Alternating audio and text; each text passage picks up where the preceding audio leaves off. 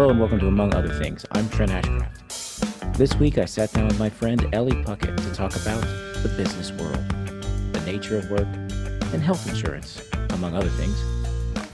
Ellie is a business consultant, a business owner, and her fingerprints are literally in space.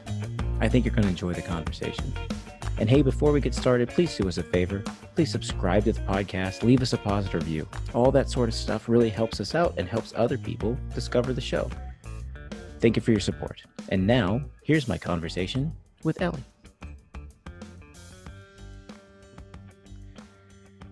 On this podcast, I like to talk to people who know about stuff that I don't know anything about. And something I don't know anything about is business. I mean, let's look at this. This podcast is not a business. I don't make any money doing this yet, unless people begin smashing that subscribe. Someone I wanted to talk to today who is smarter than me, that knows more about me when it comes to the world of business and startups and all that fun stuff, is my friend, Ellie Puckett. Hello, Ellie. Hi, how are you? Oh, I could not be better. Both of us I was waiting to send you a Zoom link because I was trying to get one of my children to bed. You said you were trying to get your son to bed. So now Yes. It's 8:41 at night, and we finally found some time. And he's not screaming anymore, so we're headed in the right direction. There you go.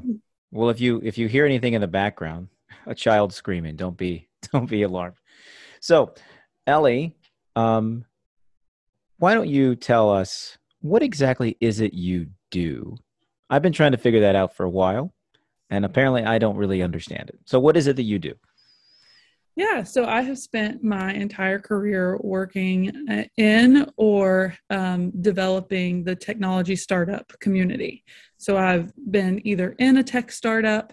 I started my career in a space tech company. We built microgravity research platforms and raised angel and venture capital. I transitioned into being in a company to helping startup companies, running an accelerator, and being more on the economic development side of how small businesses and startups can impact our economy. And then most recently, I have taken a year or two in business consulting, and have been really hands-on helping lots and lots of small businesses and startup companies. And I'm headed back into a software tech company here next week. So, Now, did you say you work with a space startup? Is that my very first company was called Space Tango. We built a platform, a physical platform that was installed on the International Space Station. And we put businesses and universities and, educational groups experiments on the International Space Station. And our platform could monitor and run those experiments from Earth. So it was a hardware-enabled SaaS company. So SaaS is software as a service. Do you work for Jeff Bezos? No, it was called Space Tango. It was in Lexington, Kentucky. And it was the neatest, coolest job to have right out of school. I was there the day that the idea went from an idea to a business, and there was just three of us. And I was ahead of the business operations side, and there was an engineer, and then there was kind of like our idea originator and chairman. So, wow. So three people were sitting around. They looked up at the stars and they said, "Hey, we ought to put a platform up there." And not exactly. And a few months later, it's up there. There's more to that story, Okay. But yes, there has been a nonprofit program in Kentucky for a while called Kentucky Space, and the engineer and our chairman had both started and been a part of Kentucky Space, which had a Space Act agreement allowing for this access to the International Space Station.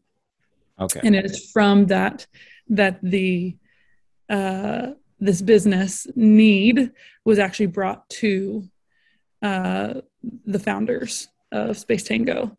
And I joined the team as a biz ops person at 22 years old. Wow. So this is why I'm so confused. I don't know anything about to me the idea of starting a business, of a startup, of a small business, is like the most intimidating thing that I could possibly imagine. That a person would say, hey, here's this thing that I think I could do, or I think there's a market for, or whatever. And then they get the ball rolling and they do it.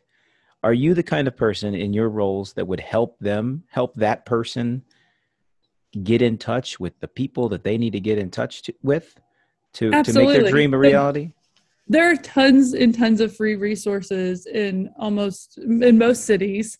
Some of them are federally supported. Some of them are state supported. In my role, I was state supported, literally to help people with ideas figure out how to start those businesses. So after Space Tango, that's what I did. I helped people with ideas figure out how to go from idea to reality. And there are lots of resources that I recommend. One being something called a business model canvas that helps people figure out what their value proposition is and who their target customers are, what expenses they're going to have, what revenue streams they might have, and it kind of quickly, succinctly maps it out without it having to be a whole business plan. And then what you want to do when you're starting a company or starting a business, no matter what kind of business that it is take those assumptions, those value propositions, and go to your assumed customer and ask them for feedback. And so that is called the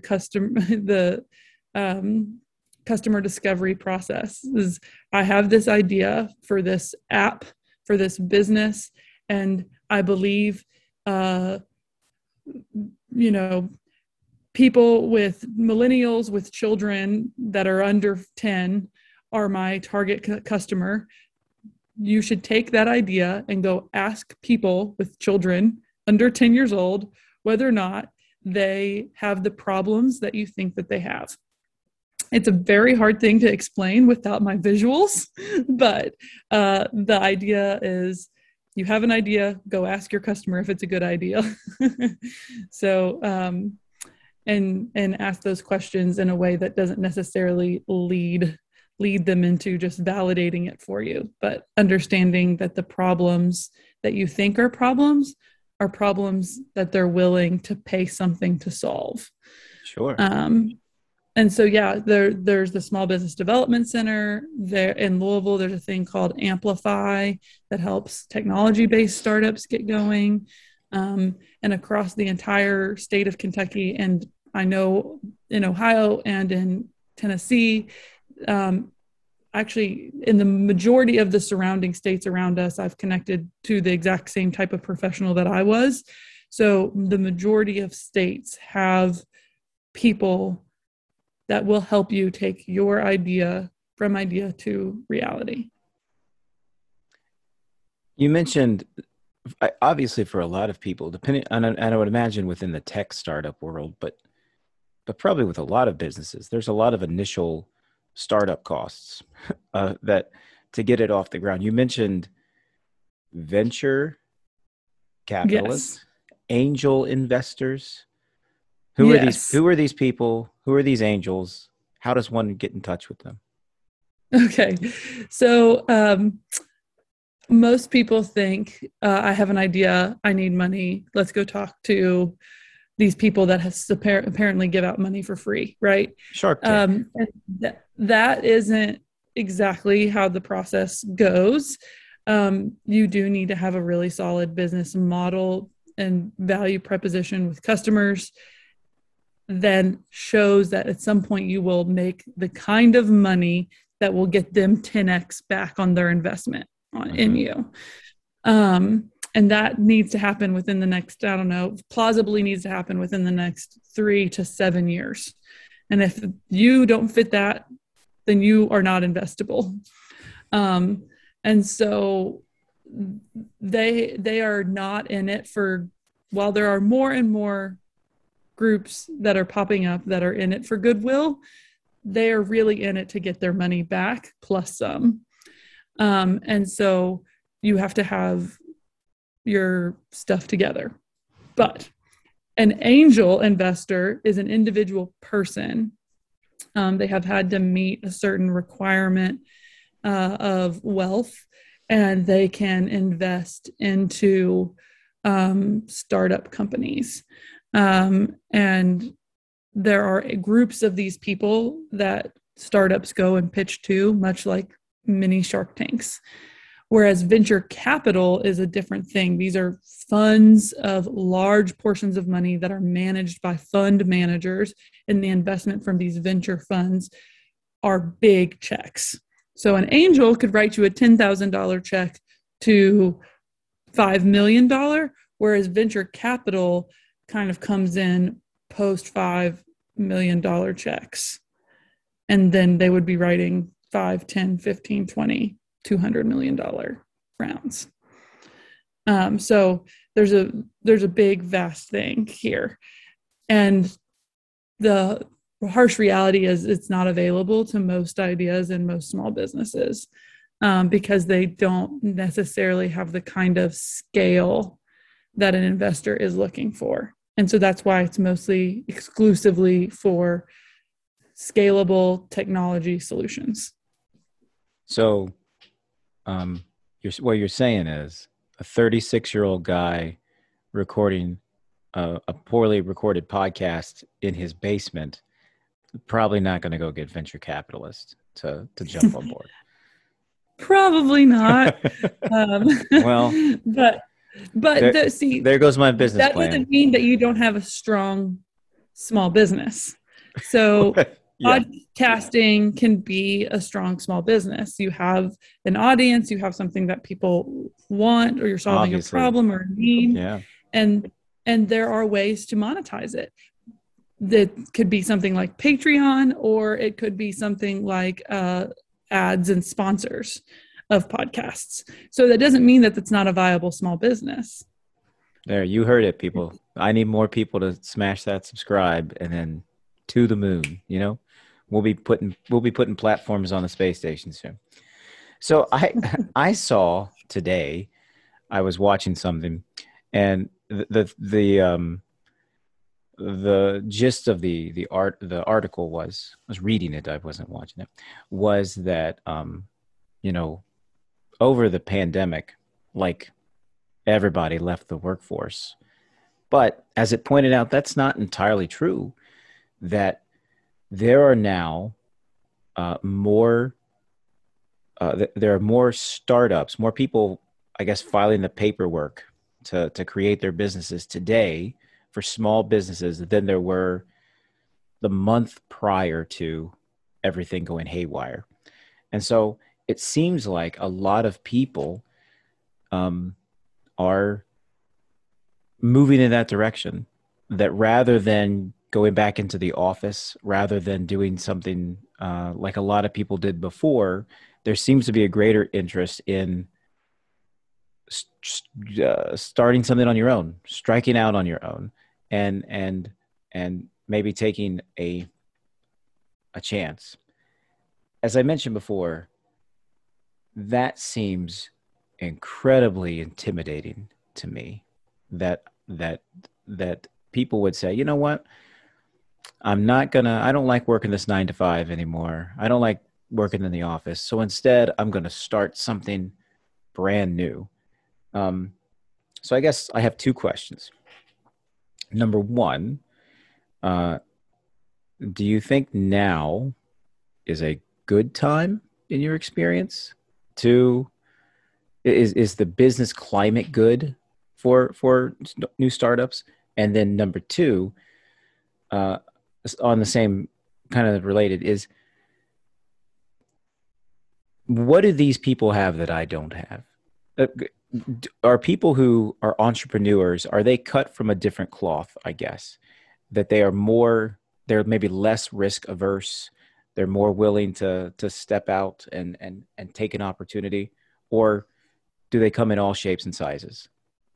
I know that's two very different questions that I just asked you there. Yeah, we'll take the first one first. And so people filing more businesses to go at it, it could be a couple of different things. And I don't have a lot of data to support what I'm about to say, but a lot of people can leave their job and do their same job as a contract employee and want that LLC to protect them. And so they're just doing the same thing over. It's not taking tons of startup costs. It's not necessarily changing their entire, it's not going from being a, a teacher to being someone who opens a bakery. It's not like a major job transition necessarily. For me, I have left a job to become an independent consultant when essentially I was already being paid to be a consultant, for the flexibility, for the freedom, for the not, terrible boss. Like, there's lots of reasons for that. There are big barriers to it for some people and for a lot of people, but I have also seen more people take that leap when connected to a person who has a stable, steady income in this past year, and take the leap of being a 1099er because it gave them the flexibility that they needed to take care of their children when daycares continue to close down every other week. And employees have a little bit more negotiating power. They can go 1099. People need their work, and so they can say, I'm happy to do that work for you, but I'm not going to be an employee. I'm going to work from home, and I'm going to not get rid of my flexibility. And so they might be starting those LLCs that allow them to do basically what they've already been doing, but from a consulting 1099 perspective. So it's not necessarily that they're way more risky than you are. They've just realized that they can do this. Then there are people who are actually going and starting businesses. And do I think that this is a better time than any time to go start businesses? I think it's, there has been an increase over the past 2 years in the amount of venture capital deployed and angel capital deployed. So that would point towards yes, in some cases for businesses, but there was a decrease in the amount of venture capital that went to female business owners, which was already at 2.2% of 100. It isn't like it got more diverse in any way, shape, or form. It's just more got deployed. And that might be a little inflated because people's businesses got PPP money, so they ended up with extra cash when they didn't necessarily need it. I mean, there's lots of theories as to why this might be, why there was ability to invest more over the past year or two, but there's been no decrease in investment into companies, which might lean people to believe that this is a good time to start. I don't necessarily think it's been worse or better, but people's desire for flexibility is a lot greater now. And people's desire to not have to keep that individual freedom that we gained from being at home, or that they don't want to lose by being forced to be vaccinated, or whatever it is their reason. People are exercising that right at the moment. Yeah, I think that locking yourself away for the better part of a year made people re-examine a lot of aspects of their life, especially, if you had to be locked in your house with children, as I did for a while. And my wife certainly did. She works from home.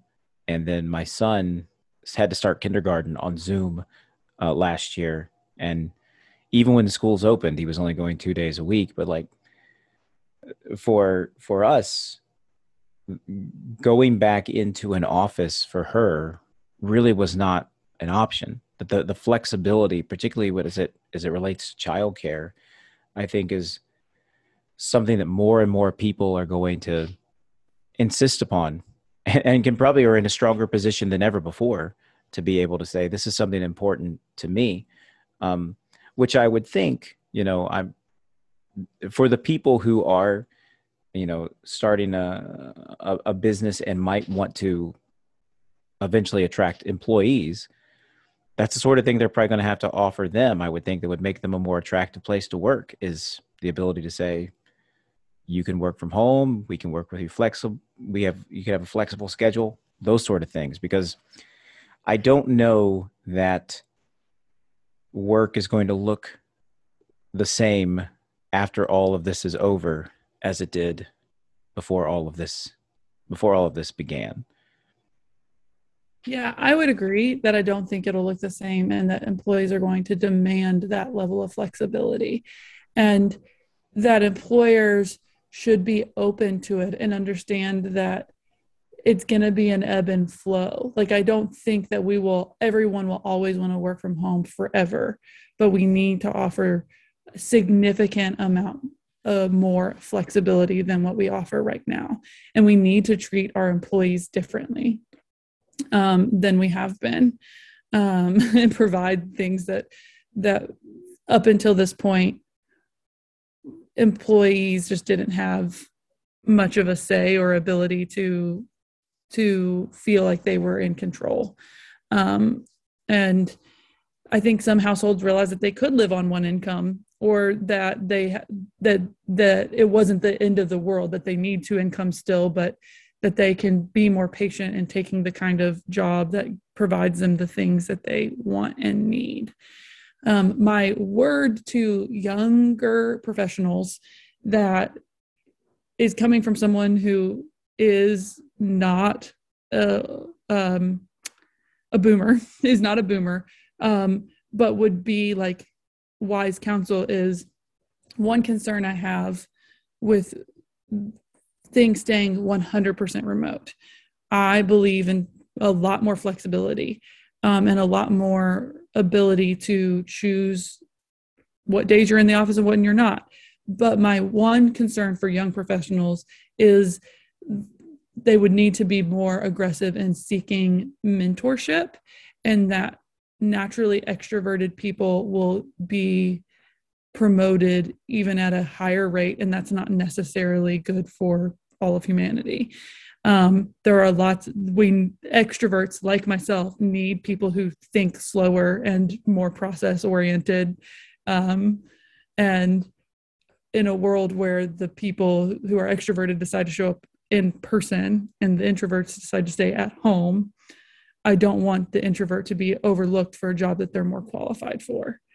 And so I'm just like, it's one concern that I have in the modern work dynamic that will need to be solved for, that there are qualified people who need to be promoted, who have value, that need to not be lost in a digital workforce. But that doesn't mean that we shouldn't provide them flexibility and freedom to work from home. It's just a problem that business owners need to solve for. Yeah, I could never. I had to work from home like everybody else did for a while at the beginning of all this. I could never do it long term. I don't think I'm an extrovert. I think I'm an introvert, but I think, just from a personality standpoint, there's something, some people crave the community of the office, the community of the teacher's lounge, whatever that is. And others, others are perfectly content to Zoom and work work on their own and go into the office when they need to.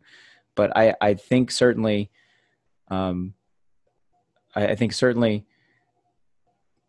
I think it might be unrecognizable to those boomers who spent so many years in a cubicle or whatever to see what a professional young millennial, what their work-life balance looks like. I think one of the things that makes me strange as a millennial, I'm 36. I've had the same job for 13 years now. And I know that And my wife has worked at the same job for probably more than 10. And I think we must be old souls because we got into it and we're like, well, we're content. We're content here. But that seems to be that's not a normal thing for people our age to stay in one position and with one company and not really go anywhere. Or am I reading? Am I strange? Am I weird?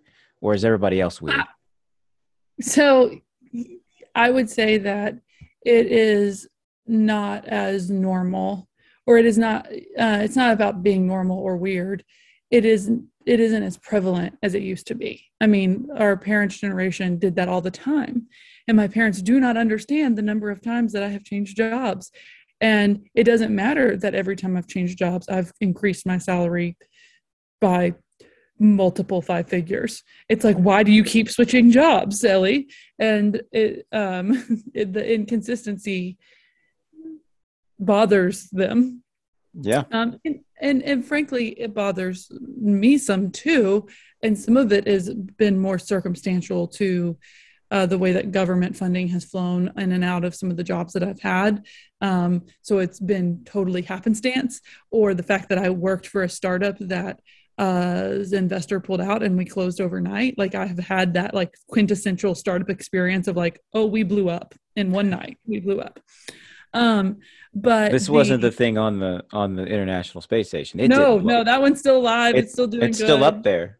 Yeah. There's multiple platforms now. Just want to make sure that the space station didn't blow up. That's not what. No, it's doing great. No, this was the healthcare startup. But the reality is that work looks a lot different for our generation, and it's going to look even more different for the people entering the workforce. I don't remember what their generation is, but it's not millennials anymore.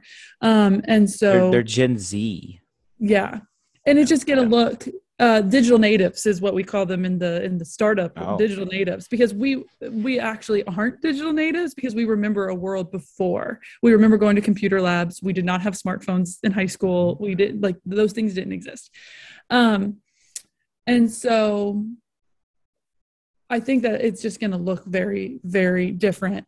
But companies also, big companies, haven't been necessarily as loyal to their employees or their way that they hire and promote within as they used to be. So our generation has had to make those moves and those transitions.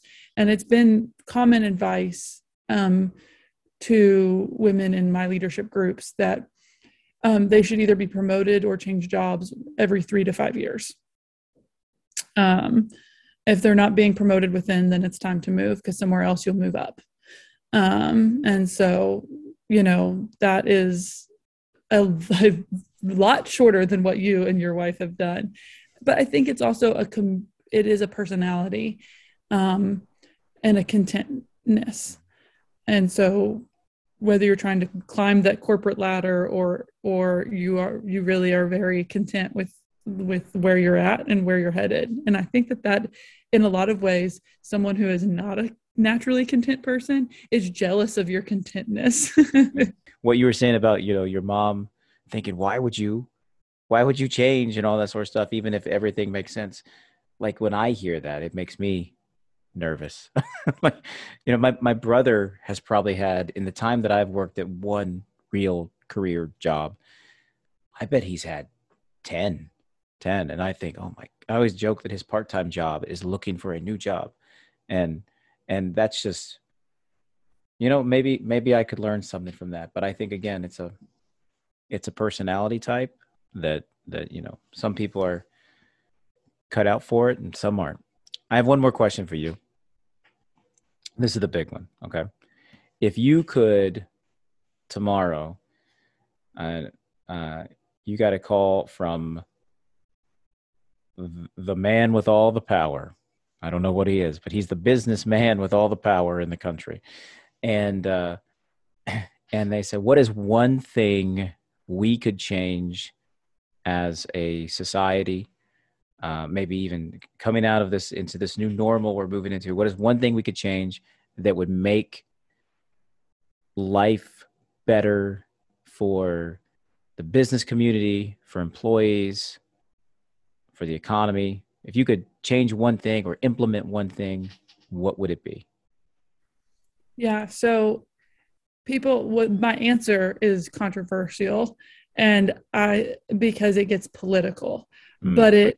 but the reality is that I don't have it. I'm not saying it for a political reason. It has been my very personal experience with being a small business owner, helping other people become small business owners. And it is the barrier is health insurance. It is the fact that we do not have um, a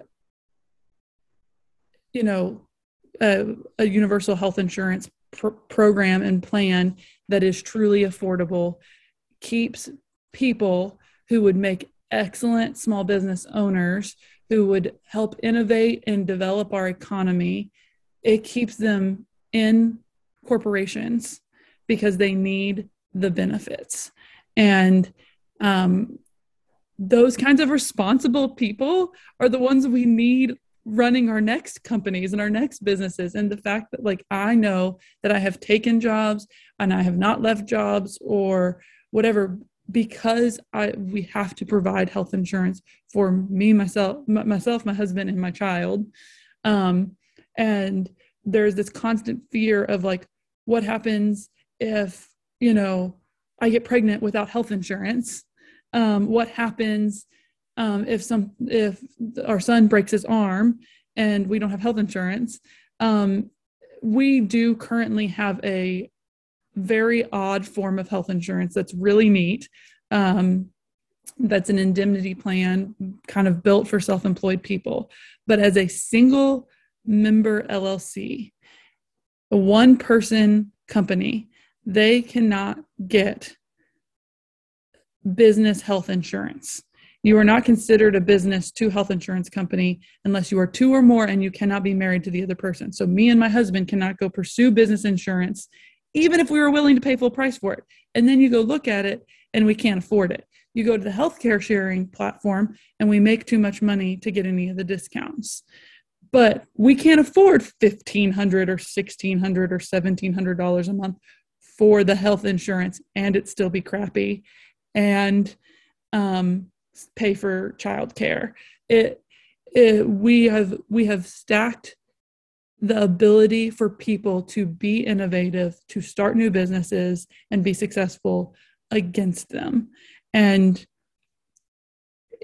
small business is the foundation and the lifeblood of our economy, and it is vital to even our identity as America, and yet we continue to hinder it by not having programs that actually support small businesses. I pay, more in taxes as a sole proprietor. I can't get health insurance. I mean, there's thing after thing that we could be doing that would support more people starting small businesses. And part of the reason why I think that there will be a shift back to employment is eventually some of these barriers, if not solved. And I think that big companies don't have any desire to solve them for small businesses because they want us to be employees. And so it's just this vicious cycle that we are actually shooting our economy and our innovation and our progression as a country in the foot by not providing things to people that would allow them to go take chances and be more innovative. If you, Trent, didn't have to worry about providing those basic things for your family, you might not feel so risk adverse. And it might not feel like such a big leap of faith if you knew that your family was still covered if something bad happened. And so it's just something I'm really passionate about, would be solving health insurance for the gig economy for small businesses, that even when small businesses start adding employees, that they're not the ones bearing the burden 100% of that health insurance. for those small business, for those employees. We make it so hard for someone that is small to grow and scale right now. And I would change that. I don't think there's anything controversial about what you said. I think, like everything else, the only reason why we preference it by saying, okay, well, some people think this is political, is because people make it that. It doesn't have to be. You just made a rational argument about why this is a barrier to entry for so many people. But right, yeah, we've made what is standard in all other major countries somehow seem like it is absurd to have. And I just, it's the same as maternity leave, paid maternity leave. We are at a point in our economy where we as a country cannot afford to have women not work. We can barely fill the workforce as it is with the majority of women working. And so we need women to work. I mean, our economy literally crumbles without women working and children being born. And so why there's like some disconnect as to why women need to take 6 weeks to heal their body, preferably 12 weeks, but like the fact that we can't even get to like 6 weeks when a daycare will take the kid, because you can't leave you can't take a child to a daycare until 6 weeks. Like, it doesn't compute as to why people don't understand how like we continue to shoot our economy in the foot by not solving this. And we're really just hurting, these children and women. It just doesn't make any darn sense. Yeah, I wholeheartedly agree. To say nothing of the fact that like it is incredibly important for the health and well-being and development of a child to have mom there in those early weeks, in those early months. Dad too, but moms are pretty important to kids, pretty important to the economy. I think you summed it up there. Ellie Puckett, thank you so much for teaching me a thing or two. Today I learned about venture capital, angel investors, the importance of healthcare and maternity leave, and that you, in some small way at least, have put something into space. Oh, my fingerprints are in space. Well, you know what? Very few people could say that. So, well, Ellie, thank you so much for joining us today on Among Other Things. Awesome. Well, thank you for having me and letting me go on my rants. Anytime.